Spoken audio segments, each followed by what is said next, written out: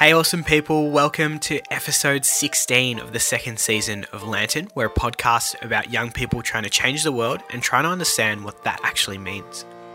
This fortnight we're sitting down with Helen Babb, who's the founder and CEO of Yes Get It, which is an organisation that empowers and equips women with the self-awareness, confidence and practical tools to be bold and powerful leaders. She's also a Senior Associate of Inclusion and Engagement in the Corporate Responsibility team at the National Australia Bank. So given all that, we discuss the importance of creating spaces for women to connect, grow and support each other, determining where social impact sits in your career pathway and personal development journey, and the role of corporate social responsibility in driving social change. So I hope you enjoy this one. So my name is Helen Babb. I wear two hats at the moment. So I work in corporate responsibility at National Australia Bank and I focus on inclusion and engagement there. And I'm also the founder and CEO of an organisation called Yes Get It. And what those two things have in common is I'm passionate about equality and justice, specifically relating to marginalised groups, including women, so gender equality. So what sparked that passion for you? I think it really started with my mum. So my mum was born in Taiwan in quite a large family. She was the youngest. And I think from a young age, she was told that her education wasn't as important as other people's education. And she was this really fiery, rebellious young woman. She kind of skipped out on school and would play basketball with the boys and wore a leather jacket and did all those things that were kind of pushing the norms of society in Taiwan. And so when she came to Australia, she actually met my dad in Taiwan and came over here. They originally moved to Western Australia where it wasn't very common to see people of Asian descent. And she always just had this passion for fighting for things, especially for women, to be treated exactly the same as everyone else. And so when I think of my most inspirational person, I think of her. She is really so smart, so talented, but she never got told that. And so it actually has only really been later in life, since she retired and can explore all these amazing things that she's talented at, that she really truly believes it. She just became a celebrant. So if anybody needs a celebrant, she does, calligraphy classes, dancing, she's in a choir, she joined a public speaking club, all these things where she said to me, "Can you believe I did this?" And I said, "Of course I can believe it. You could have always done that." But it's really, something new for her. So when I think about, where I was born in such a privileged country, living in Melbourne. I could have easily been born somewhere else without these opportunities. So was that kind of perhaps like a foundational building block of what you've kind of been building with Yes Get It? Yeah. I think I had a good friend of mine. So I lived in DC for about 5 years. And I was having a conversation with a friend of mine. A lot of conversations in DC are about what's your purpose, what are you driven to do in life? And he said, what's your thing? What's your one thing that you want to be the through line in everything that you do? And if you're not doing it, you're not going to be completely satisfied. And I said, it's always about gender, it's always about equality, it's always about women. And he was like, well, I don't know what my thing is. Can you help me figure out my thing? That has really helped drive my decisions in whether it's... So I studied law at Melbourne. I had a couple of favourite subjects. I had a couple of least favourite subjects. Yeah. But one of my most favourite subjects was legal theory. And it was just about thinking about the law and language and the way things are done in a completely different way, pushing the boundaries. It was, kind of philosophy. And it just made me really think, there are different ways to do things. It doesn't just have to be the way that they've been done for thousands of years. And then I did subjects like feminist legal theory and gender studies and just really opened my mind to, people don't know these things. I didn't know them. And also they're having such a huge impact in the world every day. So are you drawing much on kind of what you studied then in your work now? Or is it something you've kind of developed throughout your career? It's a great question. I heard in a podcast once that if you say it's a great question, you say it because you don't know the answer. It's a good stalling technique. So I realised about 3/4 of the way through my arts law degree that I didn't want to be a lawyer. So I had worked in some community legal services. I had worked for small, medium, large firms just to give it a shot. And I just kept coming back to, it just doesn't feel right. And so what I decided to do was use the amazing skills that I was gaining and information and use it in a way that worked for me. So I used my law degree to develop my way of thinking and writing and speaking, and I also used it to travel the world. So through Melbourne, we had great opportunities to go. I did an exchange. I studied in China, Israel. I went and did an internship in the US Congress. And that was really the way that it made sense for me to use my degree, even if I wasn't going to be a lawyer, but to use it to understand how is legislation made, how is policy made, how the power of the law can change so many things, but it's not the only thing. I'm curious, what were the kind of signs for you that law wasn't really working out, even if you were, say, working in a space like community legal where you are making an impact? Well, I tried to deny it for a long time. Yeah. So as you can probably imagine, when you have this set path that have been working your whole life for, so, you know, I was a pretty high-achieving high school student because I put a lot of pressure on myself. And then I went to law school, and then everyone there is a high-achieving type A kind of person. So I was on this path. And I would work and did volunteering, and I would always just get this feeling. Like it was just this doesn't feel right feeling. Right. And I kept trying to deny it because I was like, it must be right. This is what I'm meant to be doing. But it would even be, I did this paid internship, which was, you know, I had to apply for it. I was excited about it. And my most favourite part of the whole internship was on Fridays we would get coffees. Right. And I got to go get the coffees. Yeah. And I thought, that's probably not the best indication of this really quite great internship that people want to do. But my reaction is, I just want to get out. And it was the same when I worked at a big firm. When I lived in Germany, I worked for a firm, and I just remember sitting there just feeling in my body that something wasn't right. And then I would compare it to something else I was doing, whether it was to do with politics or policy or any type of justice work, and it just felt different. Yeah. So it's vague, but you can't deny it. And I remember when I finally admitted it to myself, I got really upset, actually, because I thought, well, what am I meant to do now? And I was pretty scared to tell anyone. And so my parents, I always thought they'd be pretty okay with it. Right. They've always kind of said, you can do what you want. But I was actually more scared to tell my friends who I studied law with. Yeah. And so I remember telling a good friend of mine, kind of whispering, I don't want to be a lawyer. And then she said, neither do I. And it was so, liberating. Now she ended up starting her own cookbook company, and she's a published author, and she's amazing. Yeah, wow. And so to have other people in my life who weren't going on that path because it didn't suit them was really great to have.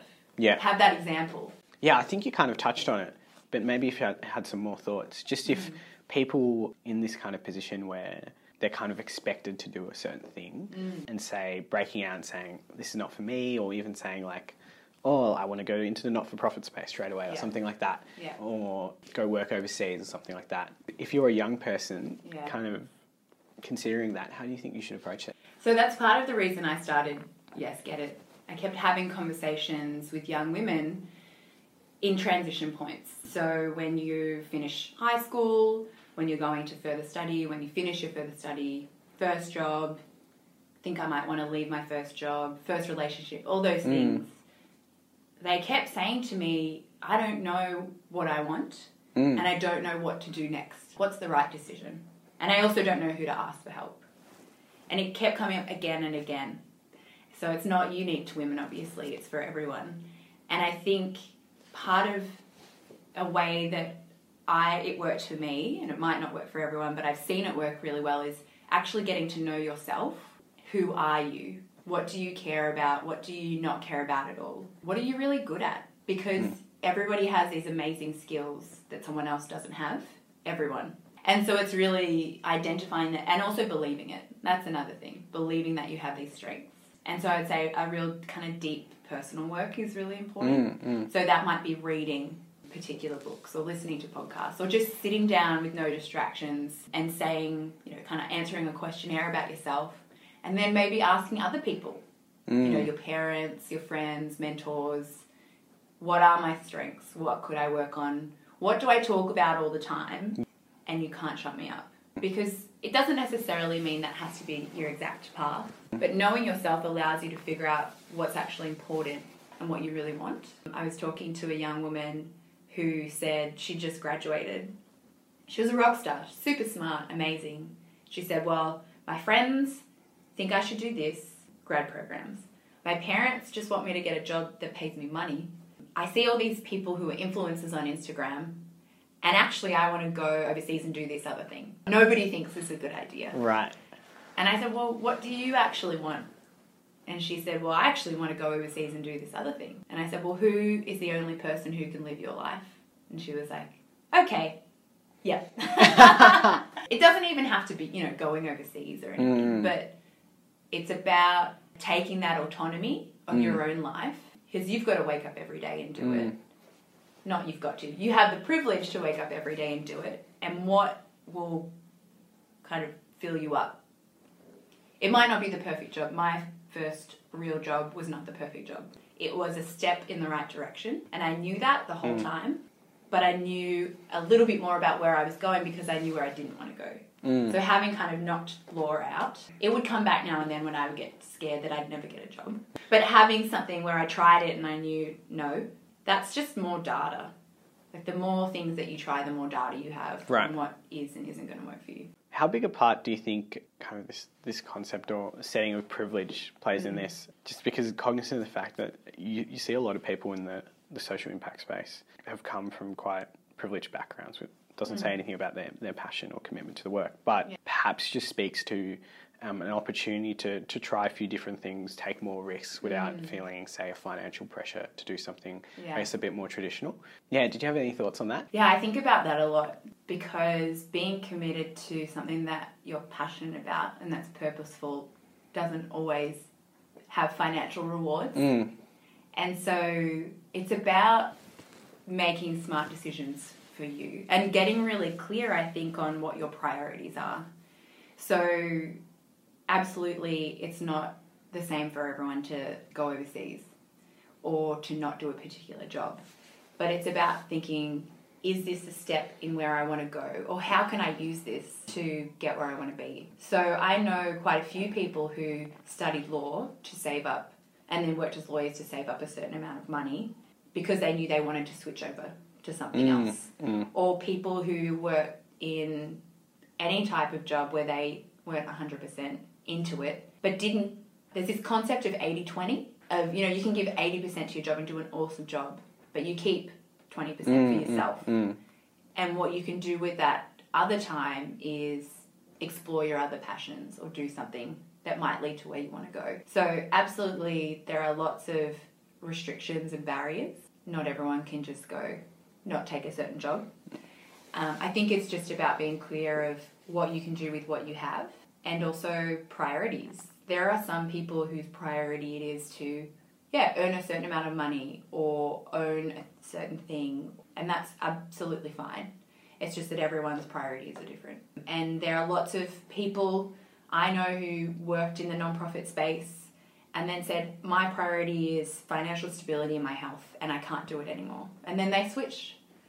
And if it works for them, it works for them. It's just about kind of weighing things up. Yeah, we've kind of danced around the topic of what you're doing with Yes Get It. So why don't we just jump into that and what that's about and what you're trying to achieve? So I mentioned that when I moved to DC, I was connected with this amazing community of women. And I'd never met a group of women like this before. They asked me hard questions and they invited me to reflect on myself and my impact in the world. Like what impact did I want to have more broadly? Then we also were each other's cheer squads all the time. So when I moved back to Australia, I again was surrounded by just amazing, super smart, awesome women. Instead of having that kind of confidence and that lift from other people and that kind of sense of, we know what direction we're going in, I found that a lot of women were saying to me, I don't know where I am, where I'm going, and I feel very alone. And it was International Women's Day last year, and I was looking for an event that I would normally go to in DC. Maybe it was part fundraiser, we were focusing on how to use our strength and power to create change, and I really couldn't find anything that I wanted. to go to. So I said, okay, I'll just host one. Yeah. And luckily my friends, some of my work colleagues were really eager to come together. We did basically a 2-hour workshop on vision and goals. And then when we finished, it was just this beautiful space of really kind of sharing and openness and kind of deep reflection. And then at the end they said, okay, when's the next one? Yeah. And I said, I wasn't planning to do another one. Right. But they really wanted one. And so with Yes, Get It, it's really about creating those safe spaces, in particular, starting off with for women to really come together and learn from each other and to get into those kind of harder questions that we don't always ask ourselves in our families or our friendship groups, and to feel that support and that community with really tangible tools and strategies as well to help you get where you want to go. So are you setting up similar groups across Australia, or how does this work? So at the moment, that pilot, which started in March, is still running with around the same group of women. And my next step is to release an online course, Cool. which is about 30 days long, to allow it to not just be for people in Melbourne. I'm very conscious of it shouldn't just be people in a big city who have access to this type of community, as well as having that online aspect, so Facebook, Instagram, and creating that community there. But it's really, I kind of describe, I'm like a little seedling with Yes, Get It. Like the seed is germinating. And I'm still absolutely in early exploration phase. But I haven't spoken to one woman in our targeted demographic, which is 17 to 35-ish. So going through a transition that hasn't said, I want this. I want inspirational peers to learn from. I want a space where I can come and be fully myself. I want somewhere that has resources and tools and techniques that actually work. And so I don't have all the answers yet. But I know I'm onto a good thing. How do you think this will translate to the online space? Because it seems what you've kind of experienced and you're building is something that's very much grounded, person to person, in the room. And sometimes, especially with, say, online courses, it's hard to have that connection.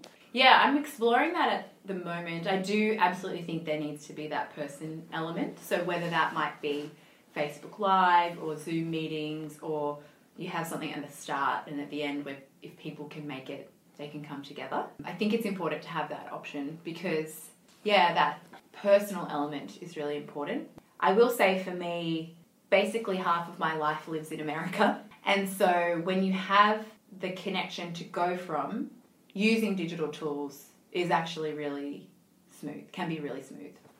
So it's about combining them as much as possible. So my dream would be to have an opportunity for people to meet wherever they are and have people grouped together. And I would love to focus on rural and regional Australia, because from what I've heard from women who live in those places, there's just nothing focused on women and leadership specifically. Amazing community support, but your big events don't go to Bendigo or Ballarat or wherever. And so I'd love to be able to provide that. Are you finding that the issue mostly is with people thinking that this is a kind of space that they need and they'll benefit from, or is it more getting the message out there? Because there's just so much stuff out there, and getting the attention of young people in particular isn't the easiest thing. I actually think one of the bigger challenges is convincing people to invest in themselves, because people don't necessarily know if they're worth investing in. And that is almost like a culture shift or a mindset change of actually your biggest asset is you. And so developing you is really worth your time and energy. It is about cutting through and really getting to the heart of what people are actually dealing with and what they really want for their lives. And sometimes people don't know and they don't want to ask. But most of the time I've found that people already have some inklings, and they just need the space and the support and the tools to really develop it. If these spaces don't exist for people at the moment and someone's looking for that support and they might not see it in their kind of immediate network, do you have any advice for people to find that community? Yeah, I think reaching out to people who you feel like you either connect with or you might connect with on certain issues is a really great way to do it. So I was actually listening to Daisy's interview. Okay, cool, yeah. And I really liked what she said about just reaching out to people, because the worst thing they can say is no or have no response. And it still happens to me. I get imposter syndrome like literally everyone else, including Oprah, where it's, you think, why would someone write back to me, or why would they welcome me at an event, or that kind of thing. But when you're really genuine with people and I just want to learn, or I'd like to be part of this community, or even starting your own thing. I mean, hey, I'm getting this group together. I think we might connect on these things. Would you like to come? I mean, the worst that people can say is no, and then you can just move on and find someone else. But I think reaching out, a lot of the time it's very hard for people to ask for help, speaking from experience, and also everyone else I know. But when you are really upfront with people about why, it can be so powerful. I mean, think of someone asking you for help and saying, I think you're really experiencing this, I'd love to learn from you, or I'm so interested to hear from you and your community. If you have the opportunity, you probably would say yes. So I think that is important. And also, I'm a huge fan of kind of looking at what the resources are out there. I love Brene Brown. She's like my soul sister. I'd love her to be my sister. And just seeing what clicks for you. I think are ways for people to connect that might not be super obvious or mainstream, but can be really powerful. Yeah, let's switch gears back to NAB. Sure. Yeah, what's your role there, and perhaps tell us a bit about how you got there. So I never, ever, ever thought I would work at a bank. Yeah. So my job in DC, I worked on social change and political advocacy. Right. So we worked on big campaigns, reproductive justice, LGBT equality, racial justice. Part of my job was to protest in front of the Supreme Court. It was really, really amazing experience. And when I decided to move home, I had this thing again of, it was kind of when I graduated from law. I don't know exactly what I want to do, but I have a better idea now of what will and won't work for me. And so my brother actually had worked at NAB, and we were talking about different options, government, non-profit, corporate, those type of things. And he had said, have you thought about corporate social responsibility? And I remember writing it down in my notebook and being like, no, I'm not even going to write it down. I don't think it's going to be for me. Yeah. And then the more I thought about it, I was like, oh, maybe I would, maybe. So he said, why don't you have coffee or have a chat with a friend of mine? And I had a good chat with her, and she just was really honest with me about the pros and the cons. And, the power and the impact you can have, and then the challenges. And she said, there's almost never jobs in corporate responsibility because so many people want to do it. Right. And so when I moved home, I was applying for a bunch of things, and I used a staffing agency and just was seeing what was out there, and emailed her to get a coffee. And we had coffee, and she said, how I said there's never any jobs? There's a 12-month maternity leave. Wow. Yeah. And what I didn't realise, she said, my colleague is the manager for it, and talked about the position. What I didn't realise was that she was the manager's manager. Oh, when we were having a conversation about it, and where I basically said, is this thing real? Like, is corporate responsibility real? Yeah. And so when I took the position, can you imagine my friends in political advocacy in DC? I'm like, I'm going to go work for a bank. And my friends here too, they just were like, excuse me? So that's how I ended up there. And to be completely honest, I didn't have a very sophisticated view of corporates before I worked in one.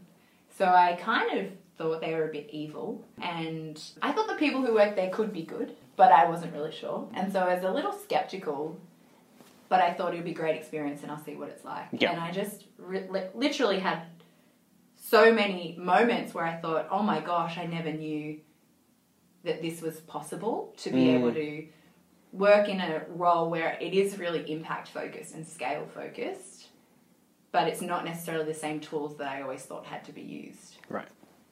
So, does that make sense? Yeah. I guess on a conceptual level. Do you have any examples? Yeah, sure, absolutely. So my role sits within the bigger corporate responsibility team at NAB. And so my role is specifically domestic and family violence and accessibility. So what the bank does in those two areas for our people, our customers and our community. So if I use the example of domestic and family violence, we have a really fantastic employee support policy. So we have uncapped paid leave for people impacted by family violence, which is pretty great for a corporate. And we also have leave for family members and immediate household members who want to support someone who's going through it. So if I want to go with my friend to court or need to help them move, I can take paid leave for that. And we just have a huge range of support for people. So there's that part of it. And then there's the customer support. So as you can probably imagine, as a financial institution, we have a really, really unique role we can play because money is almost always a huge factor in domestic and family violence.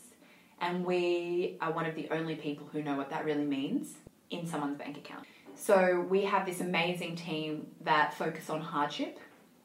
It's this actually, they got featured in the Harvard Business Review as a case study because the whole team is a people-centered approach as opposed to a collections approach, which it actually used to be. So what does those two things mean? Yeah, so collections is kind of debt collection. Okay, right. Yeah. Right. Yeah. And so it used to be called collections. And then they had the most complaints of any of the big four banks. I think it was in 2012. And then they took a back step and said, something's not right here and we need to do better. So they actually worked with a lot of community organisations to understand what they were doing wrong.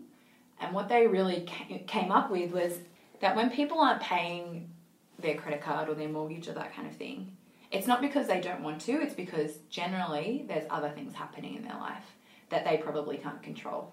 So whether it's unemployment or injury or family violence. And so in taking a people-centered approach, it's actually saying, well, what's really going on for you? Like what's happening? And we now partner with a community organisation called Uniting Kildonan, and they have a program called Caring.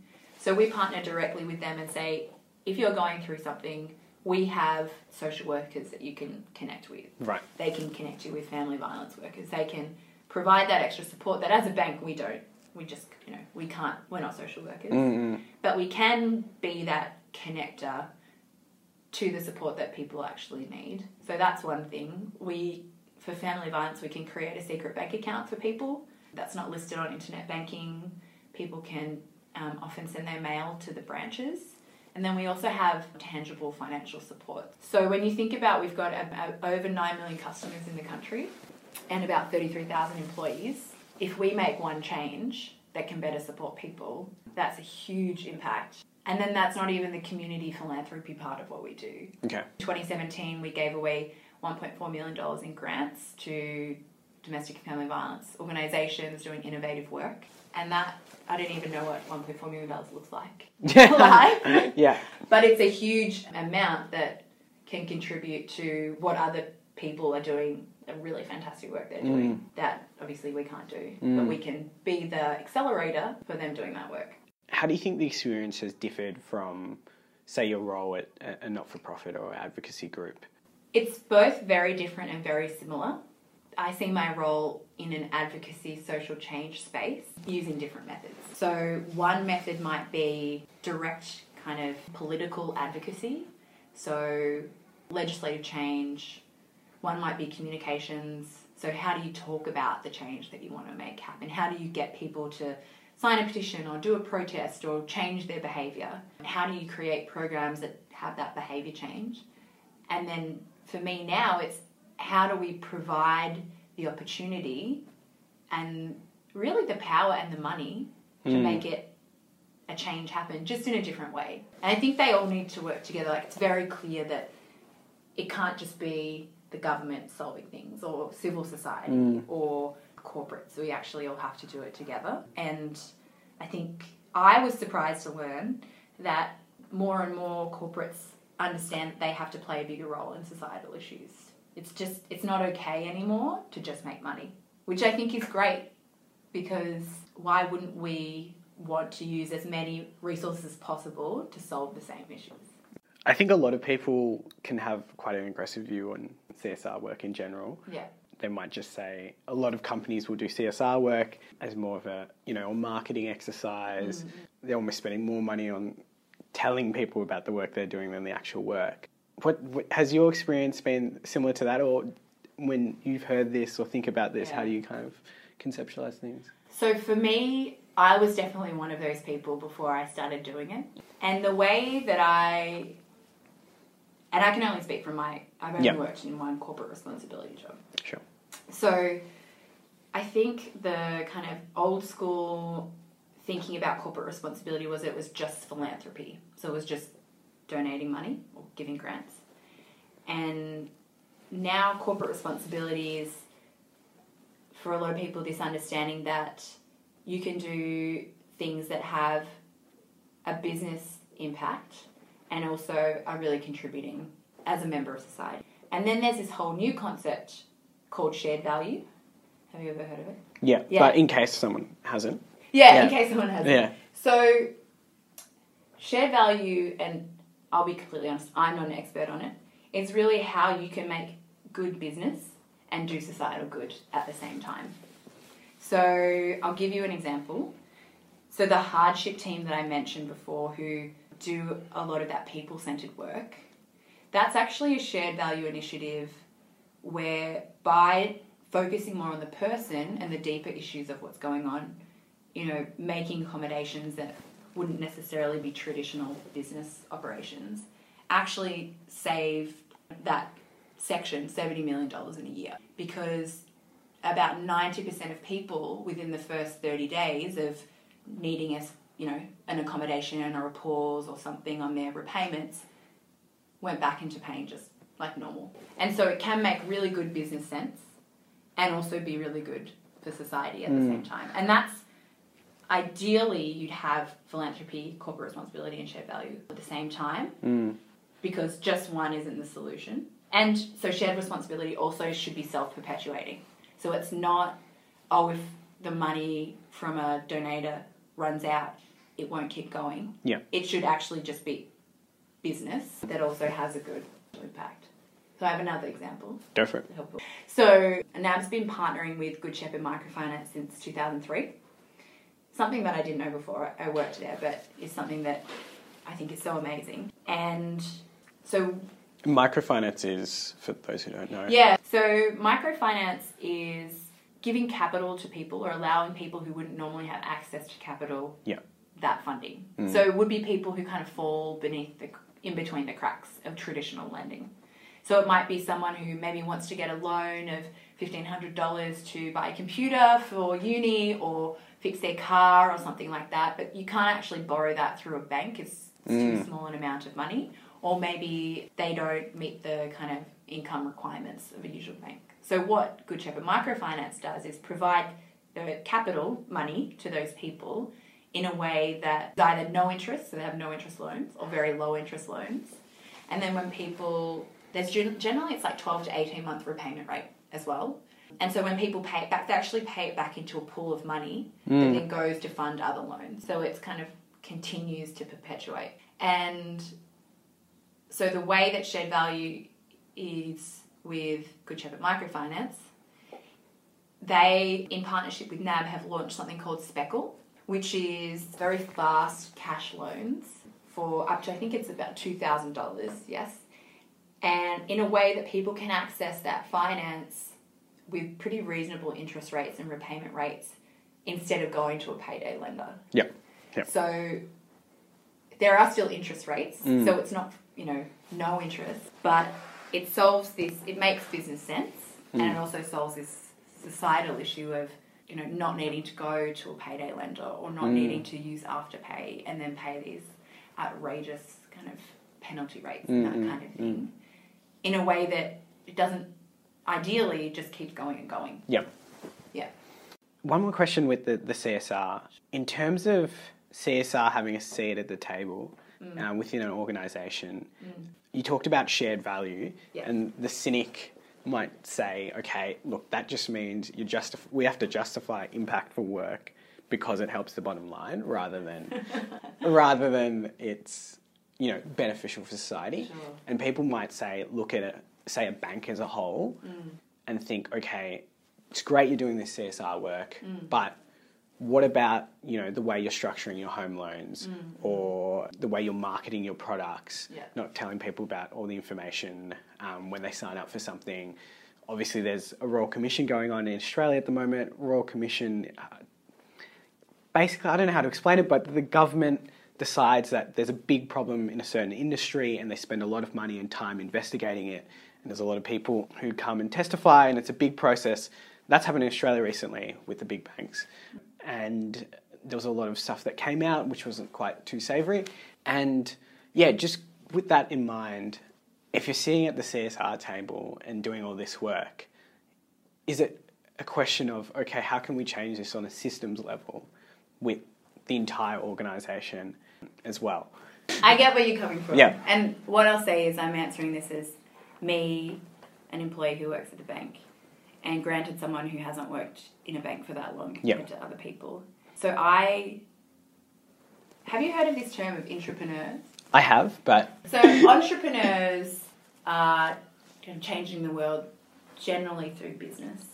And intrapreneurs are trying to change from within a business. And so I don't know about other corporate responsibility teams, but we absolutely see ourselves as intrapreneurs within the banks or advocates or kind of the people who are encouraging others to make the change. And so, a lot of the things that came out through the Royal Commission, for me personally, were really shocking.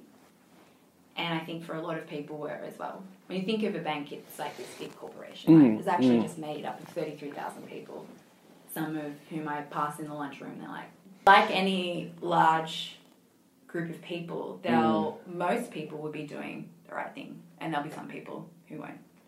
And so it's really about understanding and being very transparent about what isn't working and what needs to happen to make a change. And I can say personally, as like a whole team of people working for change, that it's something that is a big focus at the moment. It's always been a focus for us. It's something that is a big focus at the moment internally. And it's really about kind of what are we going to do next.